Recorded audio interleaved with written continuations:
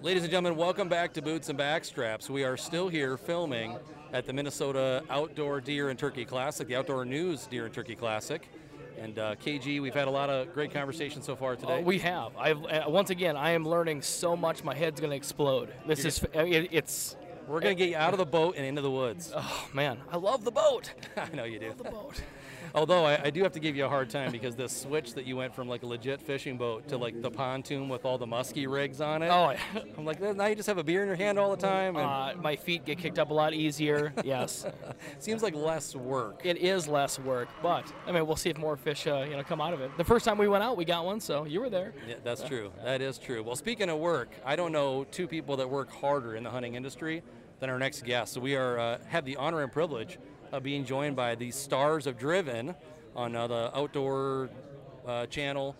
Pat and Nicole Reeve are here with us today. How are you guys? Great. Thanks for having us. We're excited. We're doing good. Hey, and there's nothing wrong with a pontoon and a cold beer in your hand. I appreciate that, Pat. We do lots of that in the summertime, Yes. too. We're hard workers, But it's not all hard work, And they got a bunch of kids too. Now you guys They have do. 3 Five. or 4, 5. Yep, 5 total. So That's what I'm saying. And I finally figured out how that was all happening.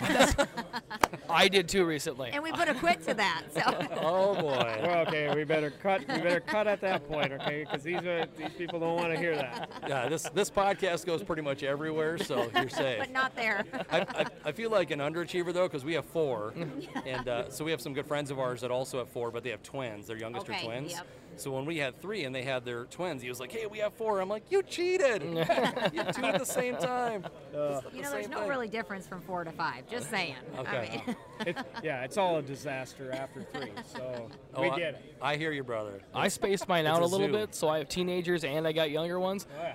That's the way to go. us too. We have our oldest is 25 and our youngest is 6. No, So You guys have a Yeah. 25-year-old kid? yep. So you Yep. started when you were like 7?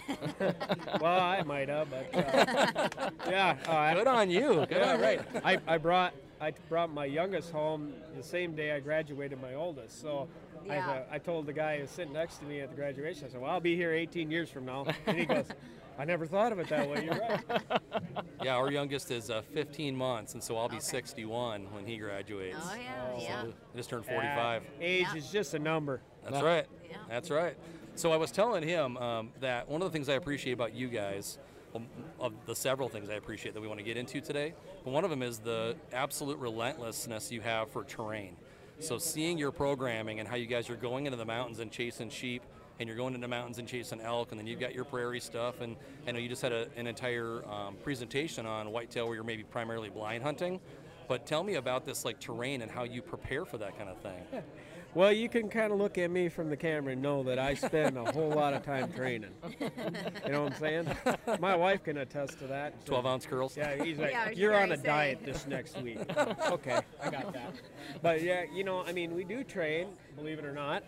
But a lot of it's mental as well. And I love hunting in those environments. They kick my butt. Yeah. But I can sometimes outwalk a guy that's skinny and in shape, and a lot of it's right here.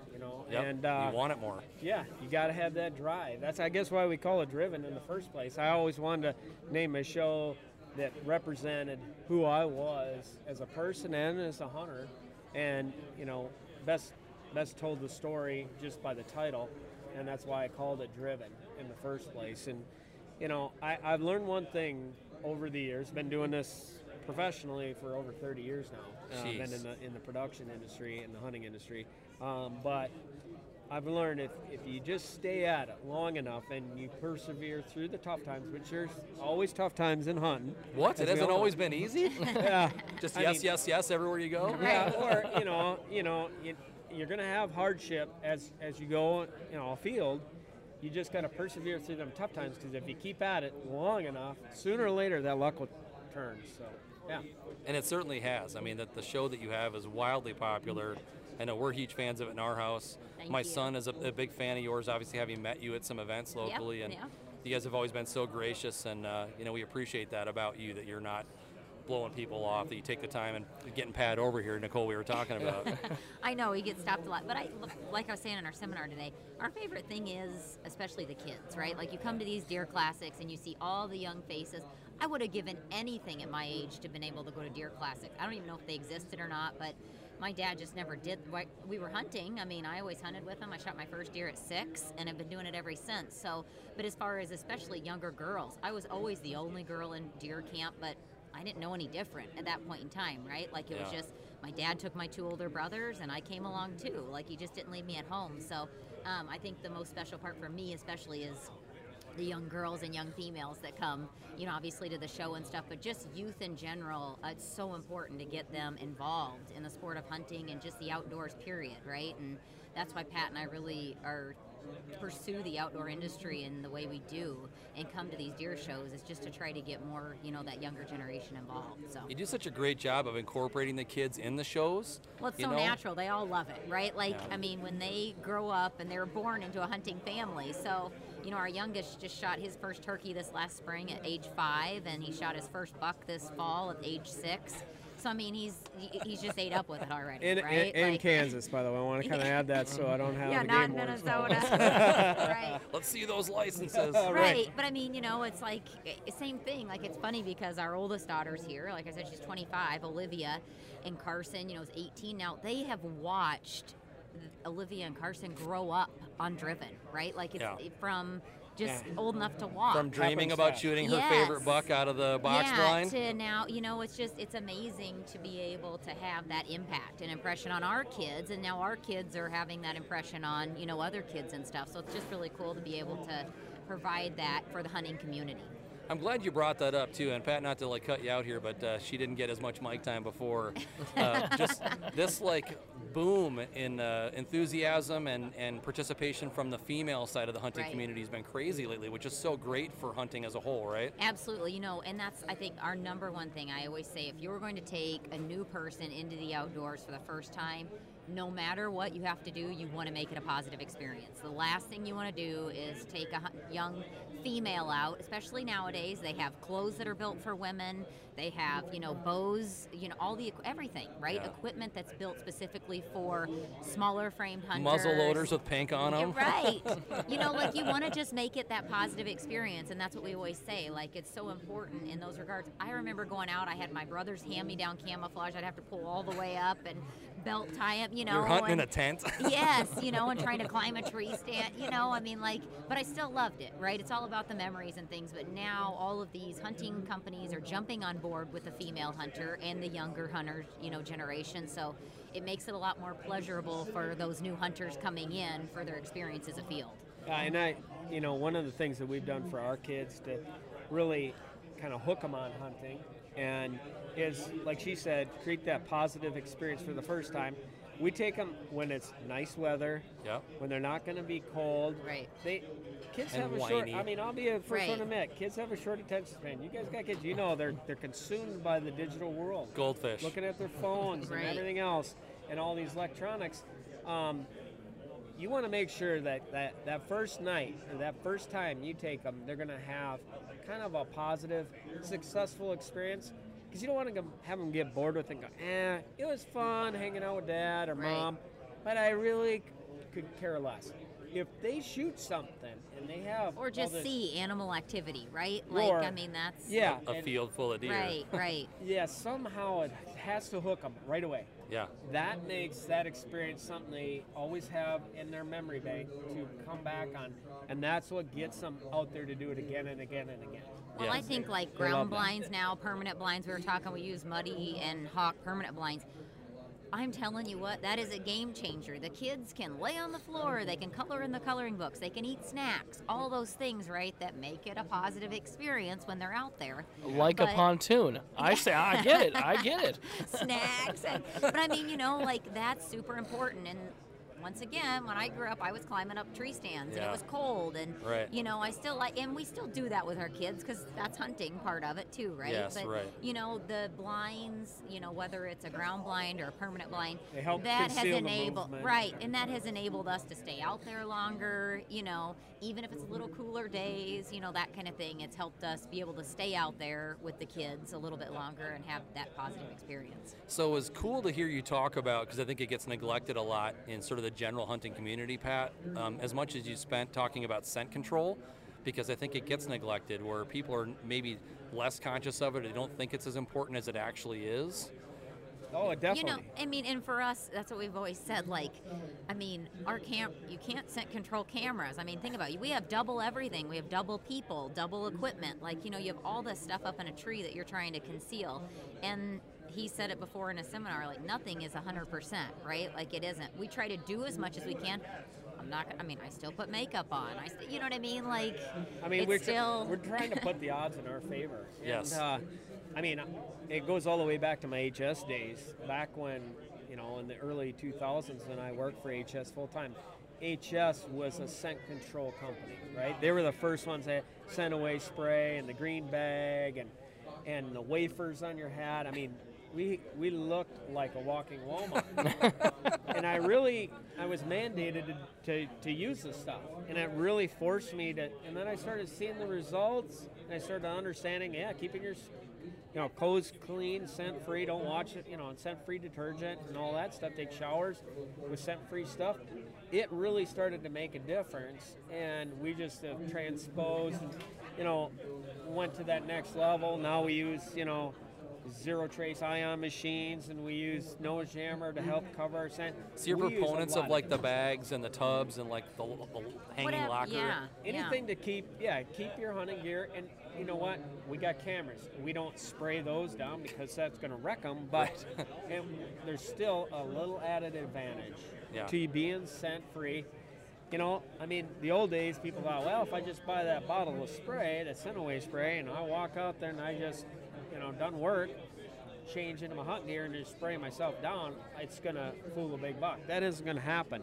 But I always told people, I said, if you go through the right regimens, right, and everybody has different beliefs on different products. I mean, a lot of these products have been on the market for a long time. Right. Why? Because they work. If they were a gimmick, they'd be gone.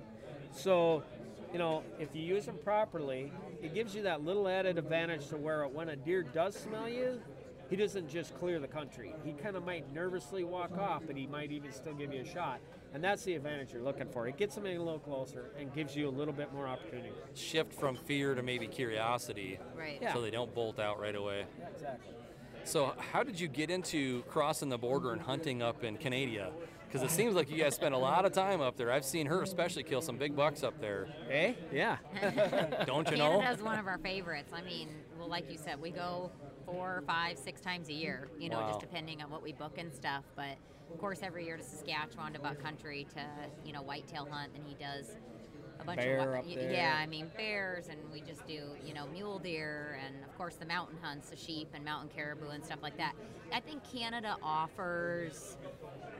It's just different, right? It's not Alaska. It just offers that extra added advantage. I mean, any American can go up to Alaska and hunt, right? I mean, like, you can go up to Alaska, but in Canada, there are only so many allocated permits. You have to go with an outfitter, stuff like that. So it makes hunting a lot better too, right? Yeah, you're going to pay.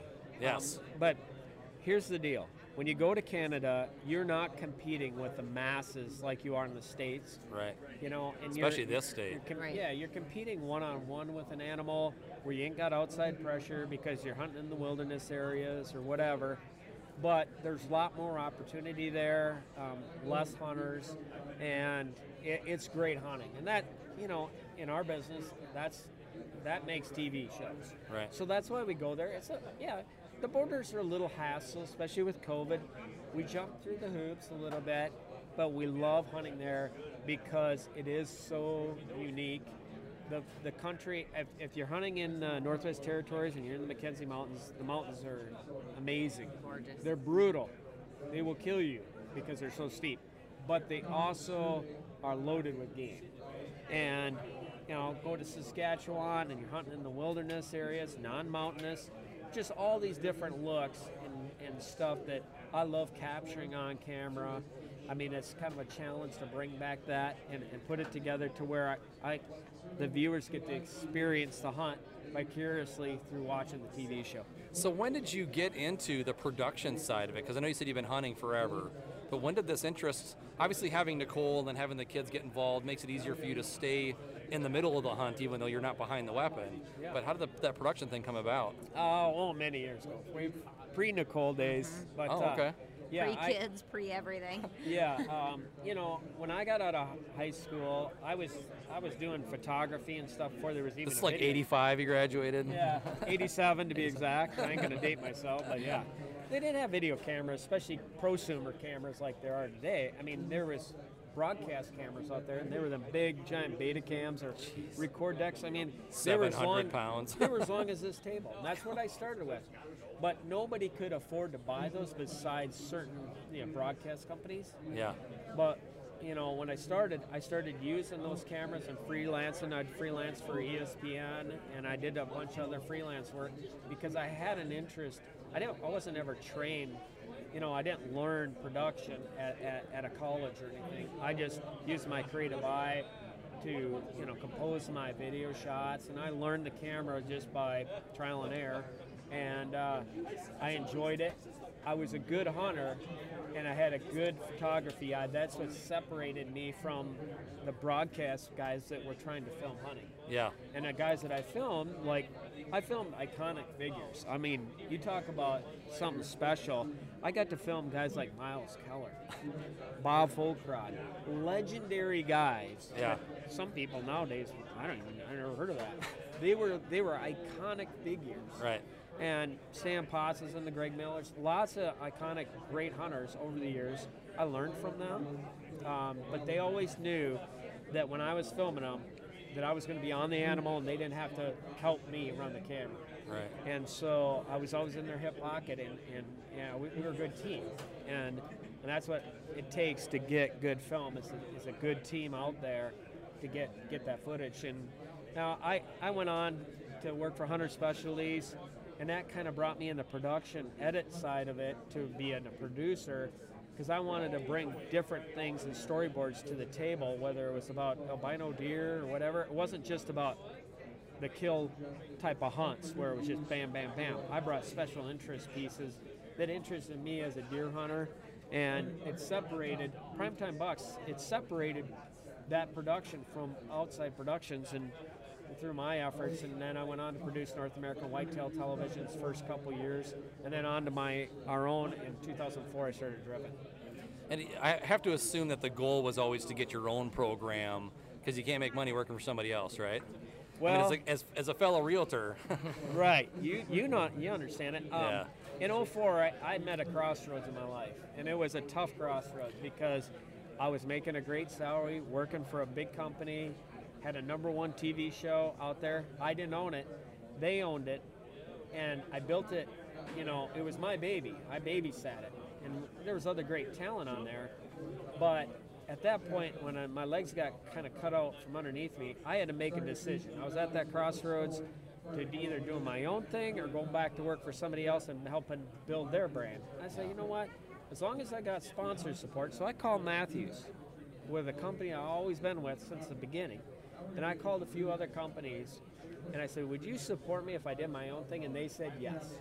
And that really helped me get started, because without their support, and I've been with those companies ever since, it's helped us stay out there and have the money behind us that it takes to run a production. And Nicole joined us in 2007, and you know what? I mean, it's I'm just humbled to be still in the business, because it's an ever-changing business from Yes, what it is. used to be. Yeah. And we're still doing it. We still love it. Well, it's incredible to see the evolution of what you're doing, because I remember when it was just the TV show, and now you've got cooking stuff, and you've got the real estate, properties. You're helping folks get into hunting that way too. And Hey, so well, with 5 kids and they start growing up and they're like, I want to do what you do. We're like, well, we better start figuring something out here. So, you gotta go TikTok. so we're branching out. We're working on TikTok.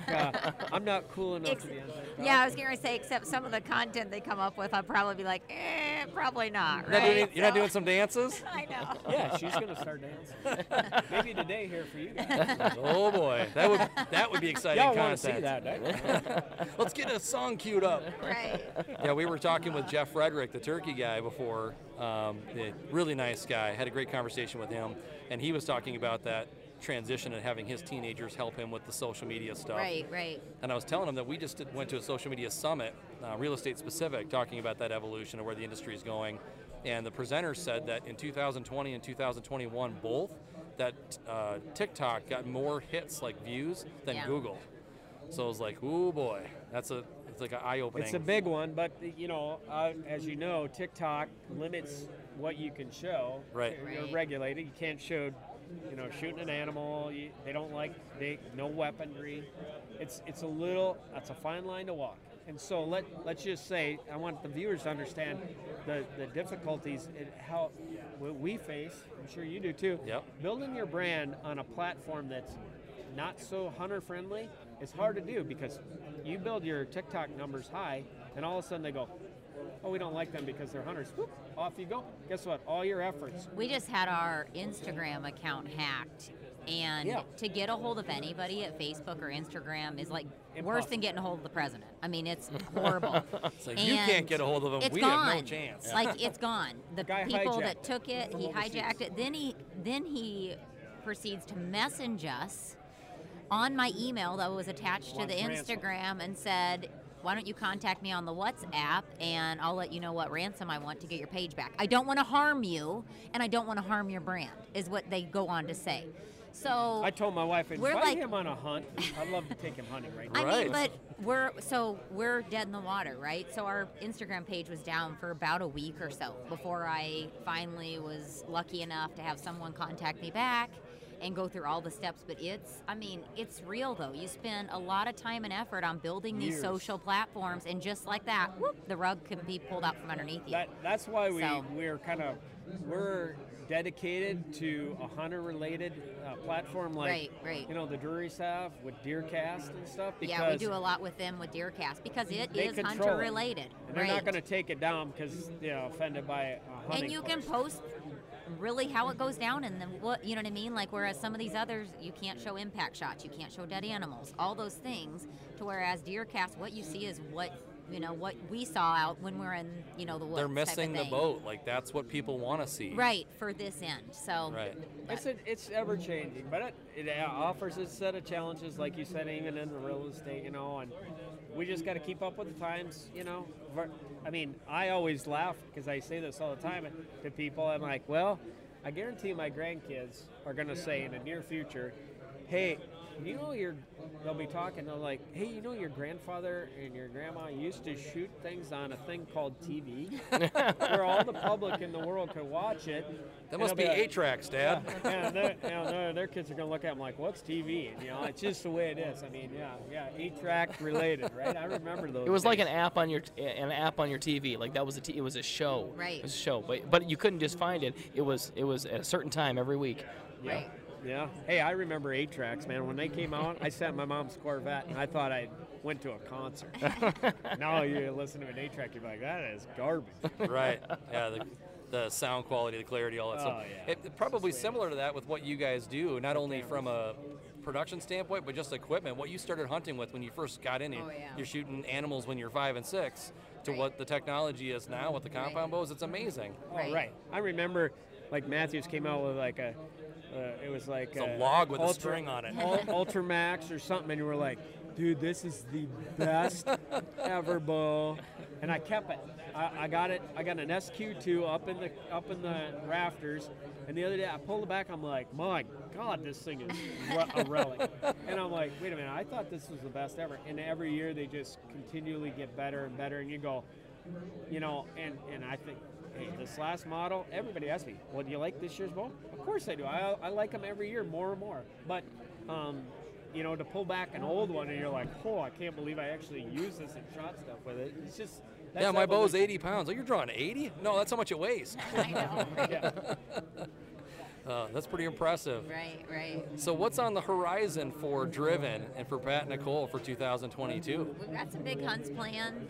He's got some big hunts planned for these next couple few years here going out. You So want to give a little teaser? Oh yeah. Well, we just got back. We were just hunting this we week. were turkey hunting in Florida. Yeah, we just from 85 and sunny. He wore shorts on the airplane back to Minnesota on Thursday night, and he stepped off. He's like, "Yeah, I don't think it's short weather here." Bad idea. I'd But still yeah, be in so- Florida if it wasn't for having to come back and do the show here. Right. But yeah, so we did Minnesota, and of course we're gonna have Minnesota turkey, Iowa turkey. He's got some big shed hunts. He goes up with our good friends Cody and Kelsey Robbins from Live to Hunt up in Saskatchewan, and he's gonna do a shed hunt up there. So those, of course, and then we've got some pretty big hunts planned for this fall. This summer, we're yeah, going to- yeah, we're going to Hawaii. Our oldest daughter got married, like we said, this past year, so. We for their honeymoon trip, we were taking them to Hawaii. I know you're honeymooning with your parents, but We're they're But it's excited. Hawaii. I know, Yeah, right? we're going hunting. So- in We're going Hawaii. hunting. What do you hunt in Hawaii? Axis deer.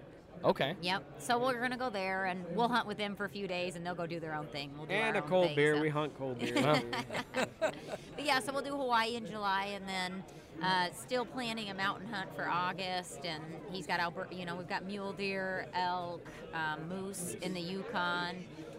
So yeah, We did- we a went lot to- of big adventure. Yeah, we went to the SCI show out in Vegas here a couple weeks back, and we booked a Spain hunt. For We're gonna do ibex in ibex. Spain Ibex, this that's next a cool March. animal.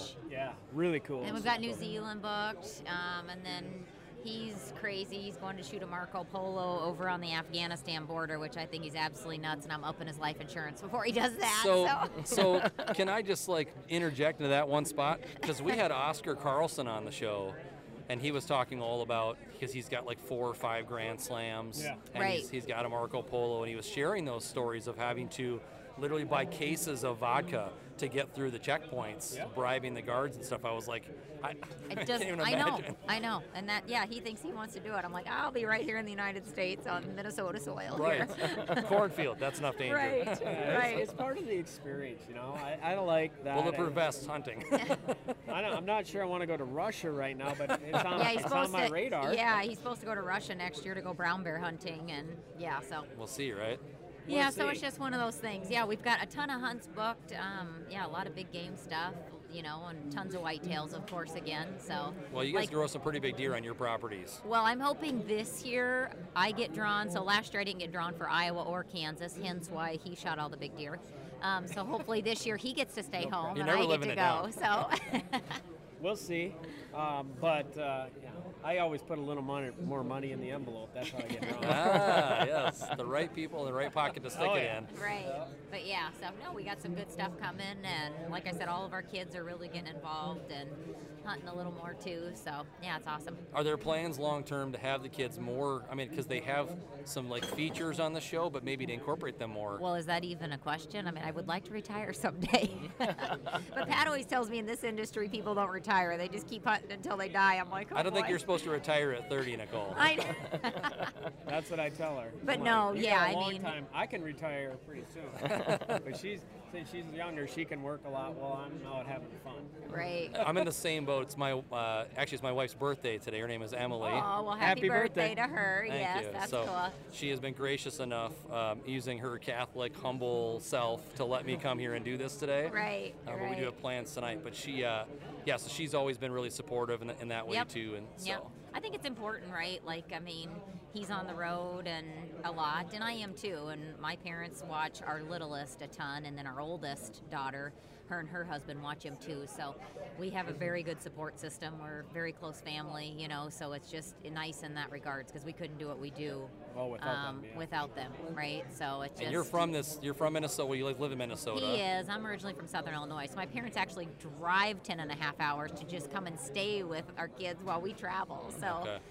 But like I said, yeah, we have a great support system, and all the kids are definitely wanting to get involved, but we're making them earn their stripes. Nothing comes for free, so. Carry they're gear. Right. Well, I mean, just learning, right? I mean, they think right now, of course, you take them on all these extravagant hunts and, we just shoot an animal and life is good. They don't they're know always behind- this big, Dad. Right. They don't know behind the scenes, of what it takes to do the production and everything, but they're quickly learning and they're all really getting involved and, they love every second of it. So. That's the coolest part is that, eventually someday, we can kind of semi-retire. I don't think nobody retires from Right, this I mean, we'll business. always hunt, but I mean, Yeah. But you all go the back from- end of the business will be nice to have the kids take care of instead of us. Maybe leave the cameras at home because I'm just going hunting. But you know what is fun now, though, to have cameras because we get to share it with our, like he Oh, said, yeah. who knows if television will even be around. So watching grandma or great-grandma and grandpa or, even them, their kids will get to see them hunting from a young Yeah. age, up to. Yeah, so. I might have hunted, back, I think 16 was my cutoff time frame where I didn't film hunts. But I've never went to the woods ever since without a camera. Not one time. I mean, I don't care if I'm on a squirrel hunt. I've always had a camera there to capture the experience. And Sure. you never know what can happen out there. Right. Even some days when you go afield, you're like, man, I don't need to bring the camera because nothing's really gonna happen. But the rule of thumb is, when you least expect it, A stuff- 200-inch stuff deer seems walks up. by. Or something, yeah, something crazy. You're like, man, I wish I had a camera. So always have a camera. I don't go anywhere without one, and that's served me well over the years. So when you are on a hunt, how many people are typically with you in that team? Because when we see on the show that 30 minutes where you're just getting a small taste of the 300 hours it took to make that episode, right? It just depends, on our hunt location, where we're going. If we both have tags, our team can be a group of 6 and it can be a group of 3, him and I with one cameraman. Because I'm running camera, he's running camera, and the cameraman's running camera, right? So, we're a pretty small team. We conquer a lot and with just a The smaller the minimal, better. right? There's a lot of entertainment value in those episodes where you both have tags. Or Right. maybe you're tagged into different species, but you go to the same area. Like, Let me that's tell you the super cool. strategy of my husband. He thinks I need to shoot out first because I'll shoot a little bit smaller one, so then he'll have the rest of the hunt to hunt a bigger one. But a lot of times it doesn't work out so well for him. Yeah, I've noticed that actually. Yeah, I get that a lot from viewers. Like, man, your wife always shoots bigger stuff than you. I'm like, well, happy wife, happy life. Yeah, I always say happy wife, stay alive. So Right, there you go. You got it down right too. I don't know how you got out today and do this, but I mean, she's obviously a good woman. she is, yeah. We had some friends over last night, and I bought her a nice bottle of wine, all that stuff. And then I'm cooking steak and scallops and stuff tonight for her. It's what she wanted for her birthday What time's supper. that? I know, Yeah, right? Yeah, you guys are welcome.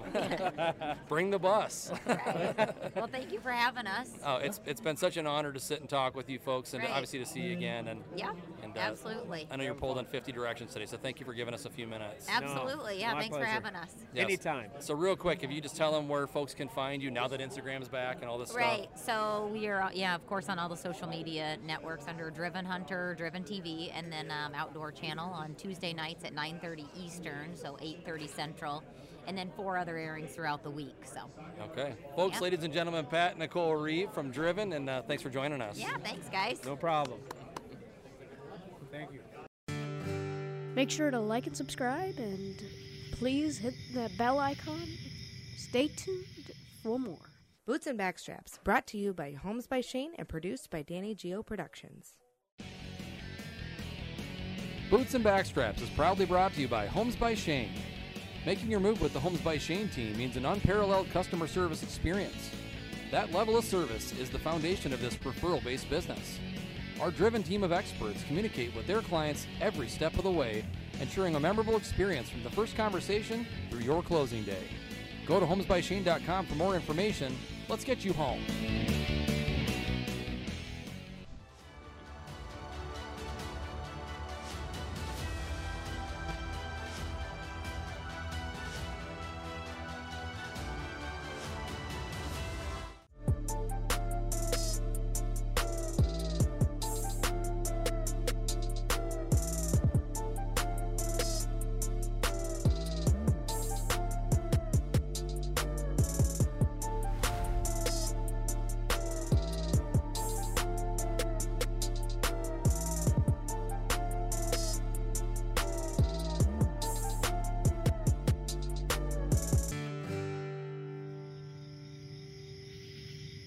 All right, folks, welcome back to Boots and Backstraps. We are filming live here at the Outdoor News Deer and Turkey Classic. We just had Pat and Nicole Reeve from Driven TV on to talk about all their stuff, and ran into some friends of ours. I'm super excited to be joined over here with us by Chris and Nikki. How are you guys doing? Doing great. How are you? Good. So not only accomplished hunters and friends, but also outdoor enthusiasts, right? Yep. So I know you brought this mount over, but I don't want to get to that just yet. No, that's a teaser. Yeah, it is, and a huge teaser at that. We'll get into that whole story. But so, how did you get into hunting in general? Like, what brought you into the hunting community? I've always hunted with my family. From a little girl, we were shooting like the little bows, and then we graduated to guns, and then between sports, we would always go hunting. So it's always been a thing, but Chris has a little bit different of experience with that. Yeah, so my dad stopped hunting when I was born because it was expensive to go and, do hunting and take away from your family and stuff. So I never really got into hunting until probably I was 13, 14. My uncle started to introduce me, I just grab all their hand-me-downs and go out and sit on their platforms while they're hunting. Yeah. And I slowly got into it, and I got my first bow when I was 13. And I've never looked back. I'm super into archery now, and I just haven't quit. So I know you are an archer, but do you guys also, aside from archery, do you also firearm hunt? So I do. My first gun bow buck that I got was when I was 12, I think. So I've been doing that, and then I went on a ram hunt with a 243 and got that. And Wow, what state was that in? it was Texas. It was on a fence farm, but High it was fence? still really fun. Yeah, for sure. Yeah. But yeah, so I still do some gun stuff. He's strictly a bow person, and then Purist. Yeah. he wants to get anything with a bow first, and then if he can, he'll do a gun. Yeah. But he'd prefer to get everything with the bow. Right. No, I have such a passion for the archery and the different thing. Not to say that gun hunting is bad or, it doesn't take skill or anything. But it is, we can admit, it's way harder with a bow. It is extremely hard, and Yeah. the challenge and the whole intricacy and the intimacy of it. You're not squeezing one off from 300 with a No. with a bow and arrow. You can Well, try. and we had gone elk hunting this last September, was it? Yeah, September. And, Just this most recent September. Yep. So Yeah. what state was that in? I was in Utah, and it was pre-rut, so you Did you- really had to get close if you were going to get anything. The first day we saw something, but then after that, it was all like, if you wanted to see something, you would have been better off having a gun with you because everything was like 300 yards away. Because of hunting pressure, or Yeah, it was Labor Day weekend, so That didn't help. in that area they use a lot of firewood and deadfall. You have locals come in and they cut, and it was like all of a sudden that's how they spent their Labor Day weekend was they cut firewood, and that's how they heated their house, and they just trampled everywhere. okay, gotcha. So And so it was that. I guess I don't even know because I haven't hunted Utah before. But is that over the counter or is it it was, draw? yeah, it was over the counter. Okay. I don't know if they changed it after this last season. Yeah, I don't Something know. weird was happening in Utah. Yeah, you can't even use trail cameras in Utah. Oh, interesting. They're During 100% illegal. during the season, Yeah. you have to take everything down. So what was the tag like out there? Because I know, like, we almost always hunt Colorado when we're hunting elk because it's $670. And if you go to Montana this last year, it was like 1,100 or something in 2021. I want to say the tag itself was like Seven something? $650. Oh wow, great. So it's about the same price as Colorado. The guide, it was 5-day hunt for $2,500, so that was pretty cheap. 2,500 each. Yeah. Okay. Yeah, that is really cheap. Yeah, fully guided. They would have helped us pack it out and everything. Did they put you on bulls or just that first I was day? at full draw the first day at a big old 5x5 at 30 yards, but his vitals was like right behind a couple quaky aspens, and there's no shot. No shot. I couldn't move or anything. It was just. You know what though? Seriously, compliment to you for not taking like an unethical shot. Yeah. Because a lot of hunters would do that, knowing that you may not get that close the rest of the trip. Right. They might take one, shoot him in the ass or something. Yeah. Well, and that's she tried to get us on it, but like when they're not bugling, you can't really get them chasing or like coming to you. So we had to keep trying to go in after them, and it was just like, all right, we're just gonna keep bumping them down the canyon, and then they Right. might come back up. Right, right. So are you guys? So it seems like there's a couple of different philosophies when it comes to elk specifically. I know we're spending a lot of time on elk, but I'm interested because I love elk. Oh, Right. It's right. my favorite meat. We want to it's go back awesome. out. We're going for sure. So when you're hunting elk, do you take that run and gun approach, or you bugle go, or do you guys like to maybe find a spot and post up? Personally, I was thinking because the style of hunting we were doing was the more run and gun, where she would call and nothing came, so we'd move and go and just kind of keep going. Yeah. But I like the more of like, hey, we know they're bedded like right here. we know they're coming down the valley. You know, she knew all this stuff. Yep. So it's like, Yeah, she Wait put it in out. a like lot wait of it hard out. work. I mean, because there's a couple times where we literally ran up right on a whole herd, and you just hear, and I'll never forget the smell of an elk. Oh, yeah. When you smell it, it's like, It's distinct. Oh, Lord. It is, and it's like, wait, that's an elk. Someone's got nasty cologne on. Yeah. When of course we're in You're a single never getting a file date. line. Yeah. When it first happened, we were in a single file line, and I looked at her and I was like, "Did you just fart?" Yes. She wasn't me. She Like- turned around. She's like, "That's the elk." I'm like, "Oh." It's like, oh, I had got some it now. asparagus last night. Sorry. Long ride. Yeah. So, I mean, it was our first experience. I'll shout out her. She's Lickety Split Outdoors out of Utah. She does a lot of bear stuff too, and I thought that was pretty cool. So we picked her brain on that. But we definitely she- want to go out again. And she put you on elk. Yeah, she did. She did a great job. Yeah, Does she'll do mule deer too. Okay. Does she do archery and firearm? Yeah. Yeah. Okay. But you guys obviously went archery specifically. Yeah. There's no firearm over Labor Day. Right. Too early in the year. Yep. Yeah, so I think if we would have planned it better, it would have been more around like whitetail opener. We would have gone out to Utah instead because that's when they're rutting more, and we probably would have had better luck. Oh yeah. So I like geeked out on elk a few years ago. My first ever hunt ever, because I just got into hunting 6 years ago. Yeah. So I didn't grow up with it. I wasn't introduced to it. My family doesn't hunt. I'm the only one, other than my one brother, who got into it late like me. Anyway, so when my first hunt was Colorado elk. Yeah. And so it's like an unbelievable experience for your first hunt. Yeah. And we didn't end up filling tags that year. But it's like after that, I just got obsessed. Yeah. So I started reading all this stuff about moon phase and, you're paying attention to like estrus cycle. Yeah. And because you do want to go when you Yep. got the best shot of not only seeing elk, but being able to get close enough to get a shot. Well, and that's even me with hunting this year. So it was my first year archery hunting, and I didn't realize how much work went into hunting because me and my like our family, it was literally like, all right, openers this next weekend. We got our stands up like a couple weeks ahead of time, and then you just go out, walk 5 minutes in the backyard to go hunting, and that was it. So I learned her this year.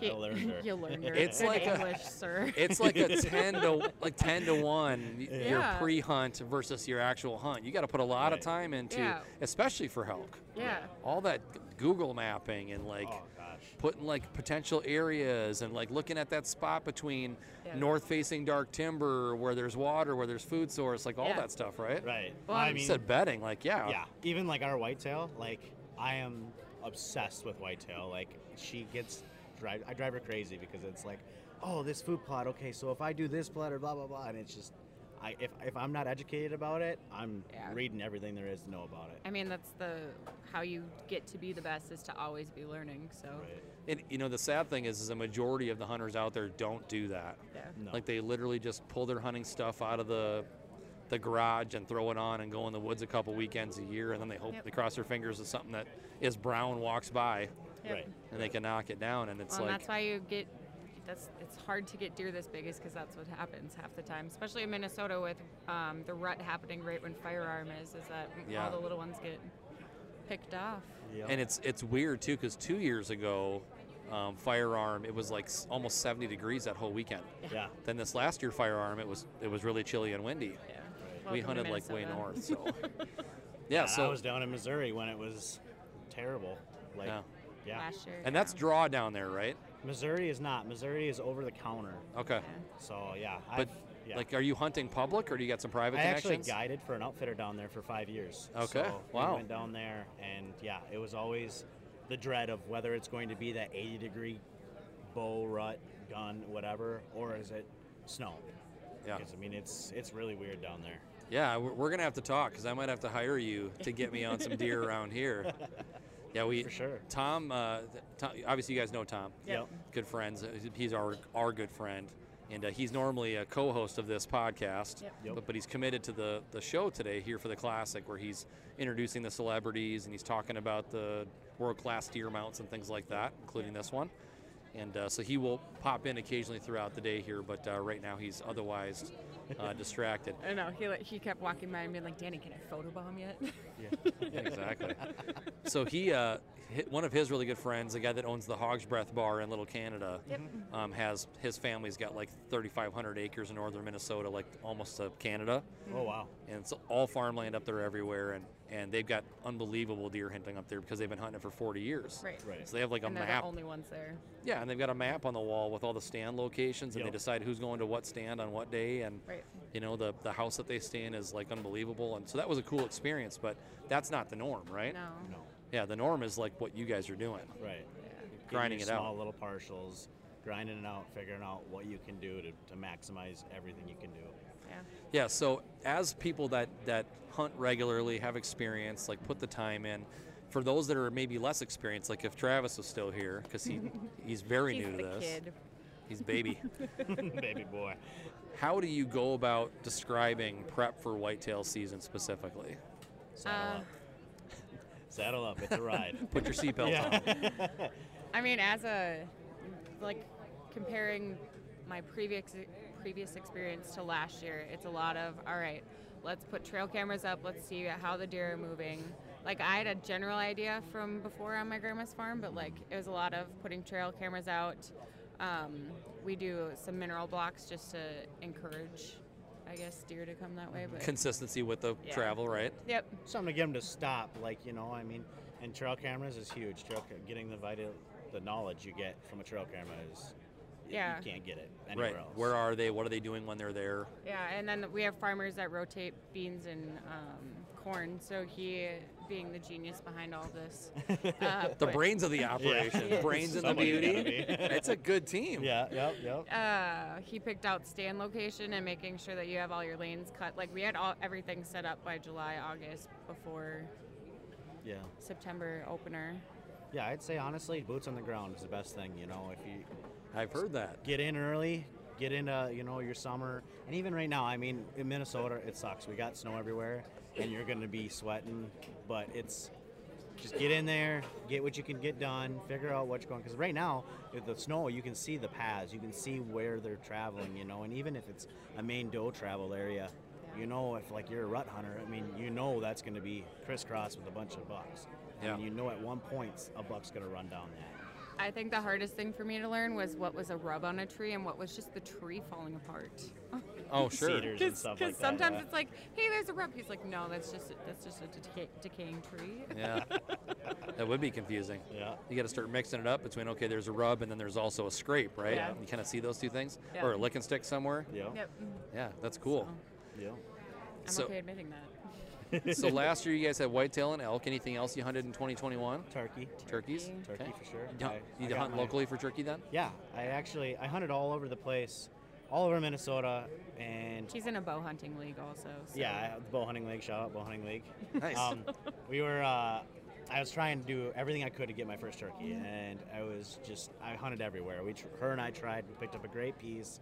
We went out opening morning, and we heard like 13 toms gobbling on this one piece. It was crazy. And Like heaven. Oh, the best Turkey part of the boner. whole hunt. The whole best part of the whole hunt. Watching her the first time the gobble, she's like, "Stop!" And I'm like, Every time I hear one, I just giggle. I'm like, it's right there. But yeah, I ended up shooting. I had a 10.5-inch beard with 1.5-inch spurs. Right Wow. behind his house. Turkey. He run and gun Wow. with his bow I at ran his and gun. house. Yeah, I Through was a in my food swamp. plot behind my house, and I was just messing around doing stuff that you normally do as a whitetail hunter in the summer or the spring. And all of a sudden I hear just a gobbler hammering off, just hammering. So I ran 400 yards back to my parents' place, grabbed my bow, my blind, and my decoys. I'm in blue jeans and a black t-shirt. I grabbed my vest, and I ran all the way back. And I mean, literally 5 minutes. I didn't want to go to my food plot, so I came up, and he actually ended up going to my food plot, and he came back. I killed him at 5 yards, cut his head off. You're kidding me. Yeah, no, I just hammered. I'm like, really? I went all over the state of Minnesota trying to shoot just one bird, and here it is in my backyard. And a pig, too. Giant, yeah.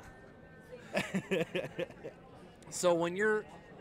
Okay, so I'm trying to play this out in my head. When you're running over there, you got all this shit you're carrying with you. It's just loaded. Did you get any of it set up, or you just had to like drop it and fire away? I dropped it. He had the I blind. put the set blind up, and I literally just kind of threw my decoys out.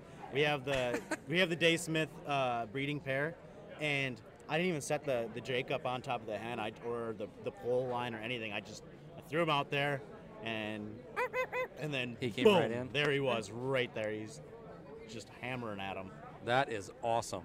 Cool. What a fun story. Do you have a photo of that? I do. I have a photo of where he died right in front of my.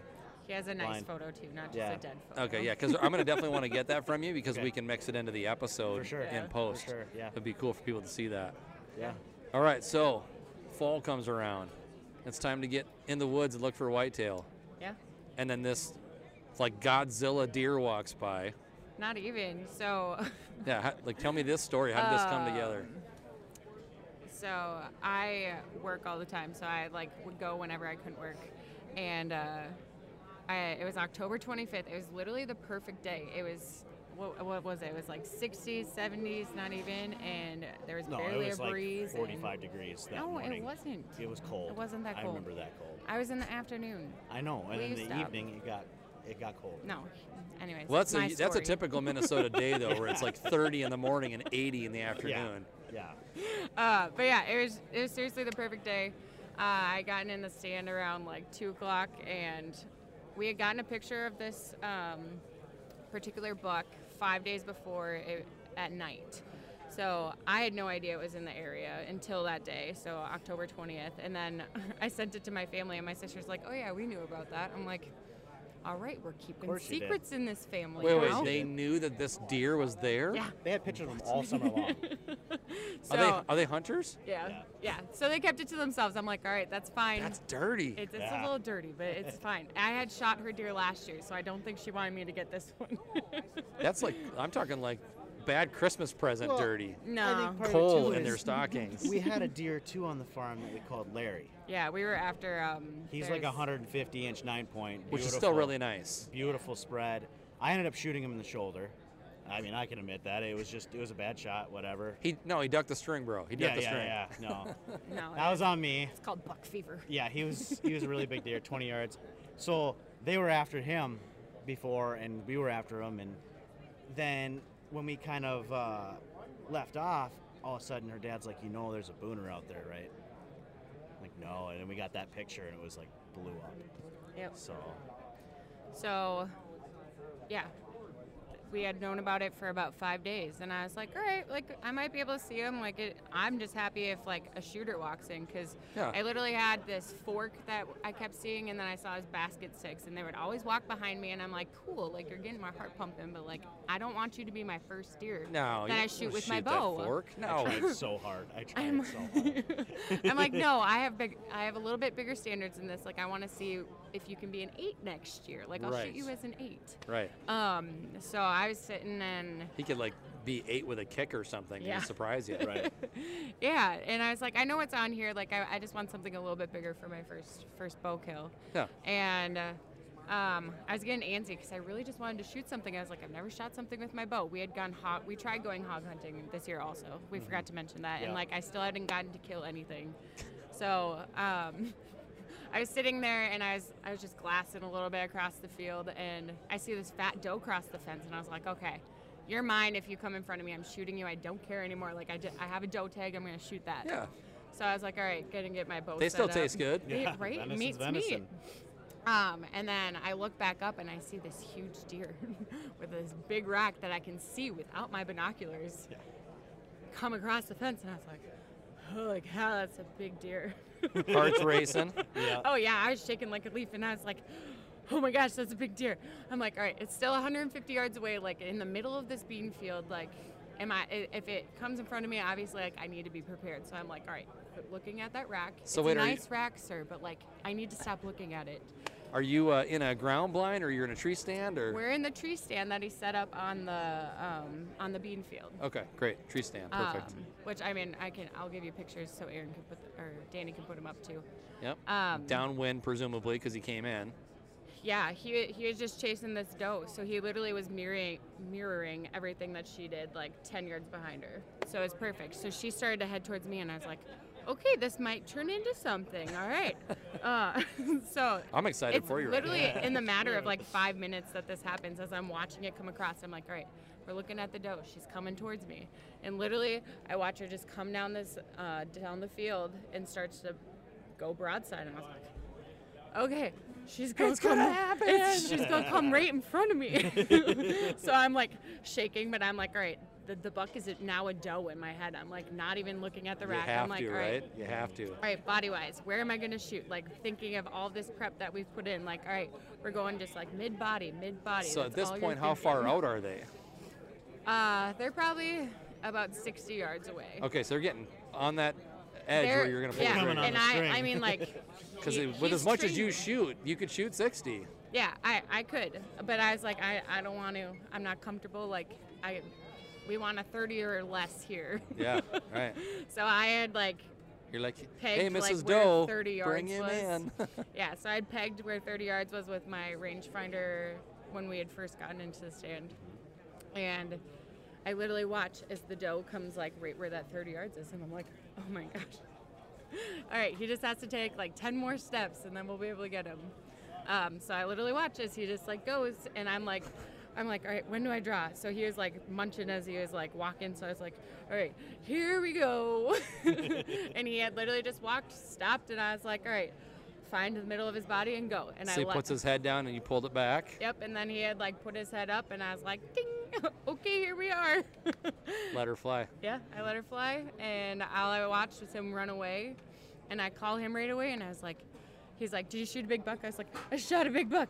I shot a big buck. Because I was at work, and I'm like, and it was a beautiful sunset, one of those clear, calm nights, and I'm like, Yeah. oh gosh, she's gonna see something tonight. She calls me, and I'm like, please tell me you shot a deer and you're not already out of the stand. Like I Yeah. was just like, oh, Like, I what was kind so of mood worried. are you in? Yeah. Like, For what the happened? record, I had only gotten out of the stand early a couple times because my hands and feet were cold. Sure, that makes sense. She's a trooper. I don't like getting down in the dark if I'm already cold. Right, that makes sense. So So he was about 30. Let him yeah, have it. Where he did, was at 30 yards. I hit him a little bit higher. First time shooting a deer. So he had ducked it a lot more than I thought. So it hit high lung, but it came out on the opposite side on the lower lung. So. right, because you're 15 feet in the air. Yeah. Yep. So I watched him run, and all I remember, like, I was like, all right, I got to see where he goes. Like, I remember that much with hunting. And all I remember is a cedar, and then he was gone. I'm like, I don't know what happened. I just know he went past that cedar. So we gave him an hour and a half, maybe. Yeah, because I mean, I drove. My boss is like, hey, go, just go. You're not gonna be, you're gonna be worthless. Just go get her with the deer. Yeah, So I flew. shot it at 6:13, and then we went back out around 8, so it was about 2 hours. Yeah, about 8:30ish. Yeah. And it was dark. We had spotlights and everything. It was a freshly plowed bean field, so there's no blood that you could really find. And then there's CRP grass right next door, which is the neighbor's property. So we how had did you text track them. him then with no blood? Oh, we didn't. We waited and called Little Bailey's Dog Retrieval, or I think that's their official name. Yeah, it's Little Bailey's. The dog trackers. Yeah. I think Dustin sent me their contact info. Yeah. Super cool. So we waited it was about 14 hours. So Little Bailey's came at 9 a.m. the next morning, and we went, and Little Bailey found him in 4 minutes and like 30 seconds. Wow. I Yeah. mean, this dog went on a beeline. Like, it was insane and awesome to watch, because you see this dog pick up the scent, and then he's going off with it. So Yeah. promo for those guys then. Yeah. Wow, that's Yeah. great. Yeah, so super cool experience with that, because I was like, I just remember it being over here. So we had like put toilet paper where my arrow had hit in the ground, and I mean the arrow looked good. It had bubbles on it, like it had gone through lungs. Yeah. It just, I don't know. I had gone 150 yards. He had found him.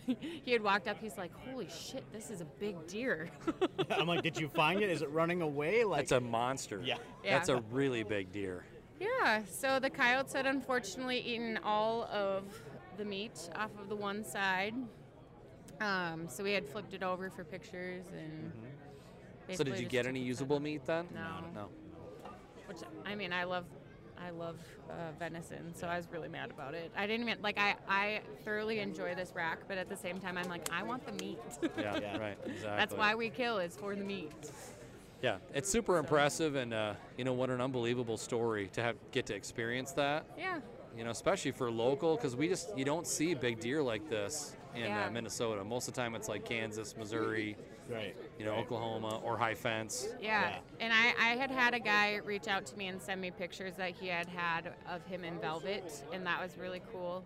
He'd been watching this deer for about 2 years, and he had really blown up from 2020 to 2021. So that was really nice of him to share that with me. Yeah, I'd say a good 30 inches of antler.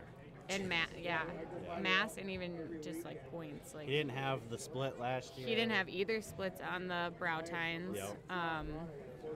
This was bigger last year, so I don't know if like you know how deer get Right, injured on one side and then their opposite side can be funky. So he might have got hit last year on his left side, and that's why his right side's a little bit more junky this year. Yep, good diet and all that stuff will help that for sure. So.